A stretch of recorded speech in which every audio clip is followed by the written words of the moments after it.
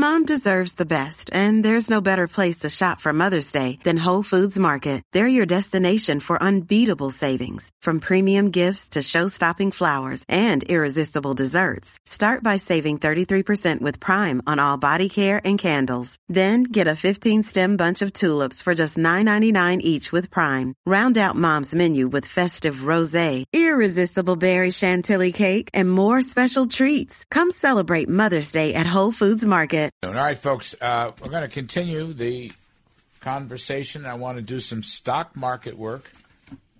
We have two of our favorites, Jim Iuorio, director of TJM Institutional Services and Chicago's leading restaurateur, and Jack Bouroudjian, founder and chief economist for UCX and chairman of the Global Smart Commodity Group. This has got to be fun. So we have a wild and woolly stock market. The Dow finished up 460 points. The NASDAQ was about flat. The S&P was up a smidge. But it's been pretty volatile, to coin a phrase. And we had a lot of data out today. Fellas, one thing that's so interesting to me about the data, and reflects on where the economy is going in the future, is that the top-line number for GDP was a strong number. 7% for the quarter, 6.9%. But if you look under the hood, if you look beneath the headlines, what you find is consumer spending increasingly soft and business investment spending very soft. And now I'm looking at the Atlanta Fed's GDP now for the first quarter, their forecast, it's 0, all right? They're showing no growth for the first quarter. And in the middle of all this, gentlemen, we have a continuing inflation problem. The GDP deflator was up 7%. The PCE deflator is up 7.1% for the last 3 months and almost 6% for the last year. So we're all over the place. So let me begin with you, Jack Bouroudjian. What is your take in the middle of this? Well, one of the things you didn't say, Larry, is the fact that wages aren't going up nearly as quickly as people thought they were going up. And with inflation going higher, people are making a lot less money than they once thought they were making. So it's really becoming a very convoluted situation. Look, the correction process has begun. All this extreme volatility is usually a precursor to a much bigger move. And we were trying to ignore it. And I think about a little over a month ago, I was on your show, and the last question you asked us is whether we're bullish or bearish. One word, and I said bearish. Reluctantly, I was bearish because we were entering that phase where we were going to have the Fed as a headwind. No longer was the Fed going to be there with a put in hand.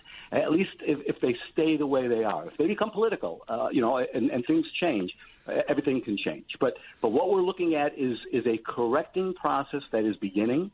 And I know you've been sober a long time, Larry. But those of us that drink know that a hangover doesn't start, when you're drinking. It starts when you're done drinking. Okay, and they're pulling that punch bowl away. Right? They are going to take the punch bowl away. The only question is how fast. My guess is going to be faster than people think. Interesting. Look, wages are rising. I mean, the employment cost index was up, let's see. Private wages are up 1.2% in the fourth quarter of 21, and the 12-month change is 5%. But the other thing that's troubling Jim Iuorio is after taxes and after inflation, what's called real disposable income, has now fallen 3 straight months, October, November, and December. Now, that's the inflation factor, and I think that's starting to cut in to consumer spending, and I'm just concerned about the outlook for profits. Profits are the mother's milk of stocks. So, we got inflation tax, and we have the Fed removing the punch bowl, and we have a wild and woolly stock market. So where do you come out on all this, my friend? I'm so confused. That statistic you just gave about wages Yeah. I mean, I heard that the press conference from President Biden, and he never mentioned that. He just talked about the wages going up, which was so fascinating to me that he's talking about 3% wages when we're literally, and we say 7% inflation. That's ridiculous. If we calculate it the way we used to calculate it, it'd be over 10% inflation. Yes, they're banking a lot on it being part of the supply chain issue being huge. One thing I'll disagree with Jack for. He said there's no more Fed put. I believe there is a Fed put. I just believe the strike price has been lowered. I think that they were perfectly comfortable with the 13% correction in the S&P. I don't think they'd be comfortable with the 20% correction. And one thing I would put as evidence of that is that Neil Kashkari came out right away and said we may pause rate hikes in the spring. I thought we were beginning rate hikes in the spring, and he's already talking about pausing rate hikes in the spring. You can't listen to him. You cannot listen. I won't allow you to listen to him. The guy's a flake. He's a nice guy, but he's a complete flake. Right, I know him as well, and he is a nice guy, but I don't understand what he's going at. Yes, exactly. But I do think there is a level that the Fed will flinch at, but I do agree with Jack that it's lower than this. I do think it's a 20% put. And again, I think, I want this correction to come. When we talk about tight labor market, part of it is because of unrealistic and enthusiastic projections of what people's stock portfolios are going to do in the future, and I think something needs to correct that. What do you, Jack Bouroudjian, what do you say to people now with respect to the stock market? You've had some wild swings. Life goes on.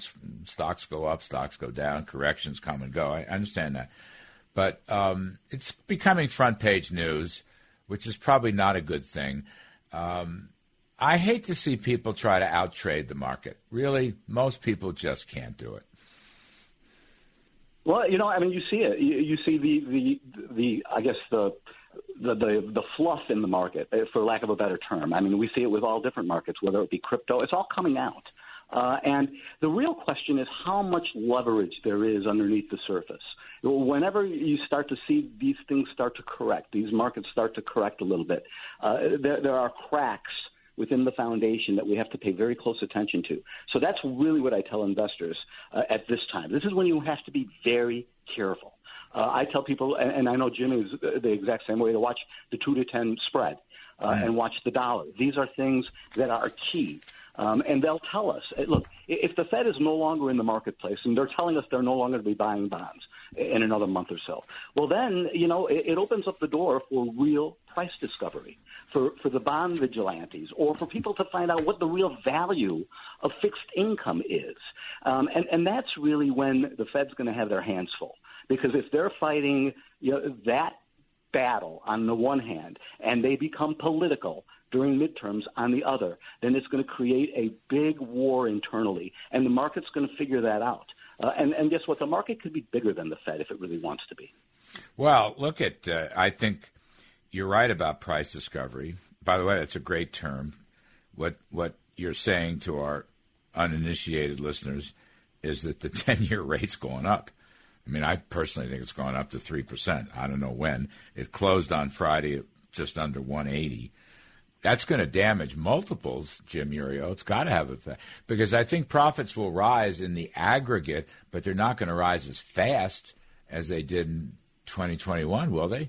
Well, there's a couple things that are at play there, too. And one, they haven't stopped buying bonds yet, by the way. Talking about stopping by buying bonds is something, but it's not everything. And other world central banks continue to buy bonds as well. So if the German 10-year is hovering around 0, I don't think we're going to shoot to 3% very quickly, but we do. Obviously, everything has to reset its value based on what the safe rate is. So, I mean, and that's what we're seeing, I guess, isn't it? I mean, that's why we knew that the stock market was priced improperly at 4,800 in the S&P if we knew that rates were going higher. But I think that there's going to be a little bit of a ceiling at 2% for a while, so just to kind of see what happens. Again, I will reiterate, they're still buying bonds. Can I ask you, though, talking about consumer spending, which is softening quite a bit, what are you seeing in your restaurants, in all seriousness? I like to get your ground view. I think the restaurant is a great anecdotal view of the economy, as one of the reasons I'm really glad I have it. Now, we're in a special situation because we're in Cook County in the outskirts of Chicago, so there's still extremely strict regulations, COVID restriction regulations too. And I don't know if you've seen on Open Table that in the Chicago area, Open Table reservations are down approximately 50%. I've seen restaurants. Again, carryouts are much bigger too, but that's not where margin is for restaurants. Guys like Rick Bayless, who actually is Chicago's biggest restaurateur, owns 30 restaurants in Chicago, is calling dramatically for federal support. I mean, of course, he's playing his own hand there, but it's weird. The numbers are going down everywhere from the Omicron wave, but nobody has any confidence that our leaders in Illinois and states like that are going to see that and remove the restrictions. I think the people think that they're just going to never remove the restrictions and just stop talking about them at some point in time. But it's a tough time for restaurants right now. My restaurant's doing pretty good, but not as good as we would hope to. Yeah, I'm going to be very cynical. The far left that's running these blue states kind of likes COVID because it lets them control the whole economy. And they can go to the federal government hat in hand for money and get saying, more look money. what COVID did to our economy. Absolutely. Fellas, can you stick around? I got to take a quick break. Stick around. Jim Iuorio, Jack Bouroudjian, two of the best. I'm Larry Kudlow. We got much more to talk about. Please hang with us. Hang with us. We're coming right back after this break. This is the Larry Kudlow Show on 77 WABC. Now, back to the Larry Kudlow Show. All right, we're talking to Jim Iuorio, Director of TJM Institutional Services, and Jack Bouroudjian, Founder and Chief Economist for UCX and Chairman of the Global Smart Commodity Group. Gentlemen, thank you very much. Couple things. Oil prices now heading back towards $90 a barrel. Nobody's smart enough to know about Putin and Ukraine and Biden, but there's a fair, decent chance they're going to invade the Ukraine one way or another in the next week or two or three, and that the Nord Stream pipeline, which is not yet operating but may be choked off, ending natural gas supplies. Germany and Europe live on Russian natural gas. That'll put upward pressure on oil, I guess. Start with you, Jack. Both you guys are commodity experts. Where's oil going, and what's that going to mean?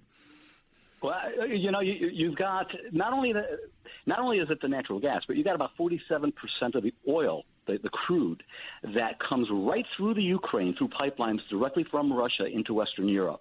Aside from that, you also have about 22% of Black Sea wheat that is actually exported out of Ukraine right into Western Europe. So we're talking about a lot of markets that are going to get disrupted here in the event that we see, Russia do what we're thinking they're going to do. And look, they've got 100,000 troops on three sides. I mean, how can you not think that something's going to happen here? And we're looking a little weak internationally. I think we all know that, and especially when you listen to what the general said right before us, it makes it even more dire. But these are the markets that we have to be very careful and we have to watch. And what the tell will probably be gold. If we start to see a bid in gold, I don't trust Bitcoin. I don't think that's the inflation hedge. I don't think that's the safe haven asset. But I do think that gold is. If we start to see a bid in gold, then that's going to be a precursor to some kind of a move by the Russians. Yeah, Jim Iuorio, gold hasn't done much, even with the inflation numbers. And, so far the energy threats coming out of Europe and Russia, gold hasn't done much. You surprised? Yeah, I am surprised. And I think there's a couple of reasons for that. And one, remember at its height, the cryptocurrency market was a $3 trillion market cap. To put that in perspective, gold is only about a $10 trillion. So if you think that you've taken all that speculative dollar hedge money away from gold, then it makes sense that gold underperformed. When crypto got demolished over the last couple of weeks, and gold was actually the only non-correlated asset, it was the thing that kept its bid while the stock and crypto markets were getting hammered. So I do think that is kind of a signal that gold is back, because crypto was supposed to be this uncorrelated dollar hedge, but then everyone started trading it at like growth stocks, so it just kind of moves based on a margin calls with everything else. So I do think gold is coming back. Back to the crude thing, though, too.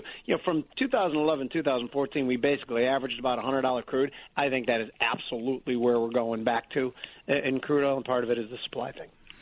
Yeah, Bitcoin, let's see. Bitcoin, 37,932. Actually was up this past week. Bitcoin. Yeah. I don't know. But it took a pounding, though, and I know that. Yeah. It was at 28,000 at one point. Yeah. 30,000 was a low tick, I think, yeah. But Jack, I know it's bad when I don't look at my crypto portfolio for a whole week. So. Jack, the dollar's holding. I mean, the DXY dollar's holding, at least. It may mean all currencies are weak, but 97.22, that's, pretty strong dollar. You know what? King dollar might be back, Larry, especially if the Fed is going to stick by what they are saying they're going to do. And if that's the case, look, I don't want to be in any other currency. I want to be in dollar-denominated assets. I want to be in dollars. And, and if we have a Fed that's going to run a course and if we see 3 or 4 rate hikes, look for this dollar to continue to go higher over the course of the next few months. King dollar, and the cavalry's coming. Save America, kill the bill. GOP win big in the midterms. I'd like to be in dollars. I like that trade. On that, yeah, I think it's the trade that the international fund managers are looking for. Just so you know. Jim Iuorio, thank you. Jack Bouroudjian, thank you. You guys are the best of the best.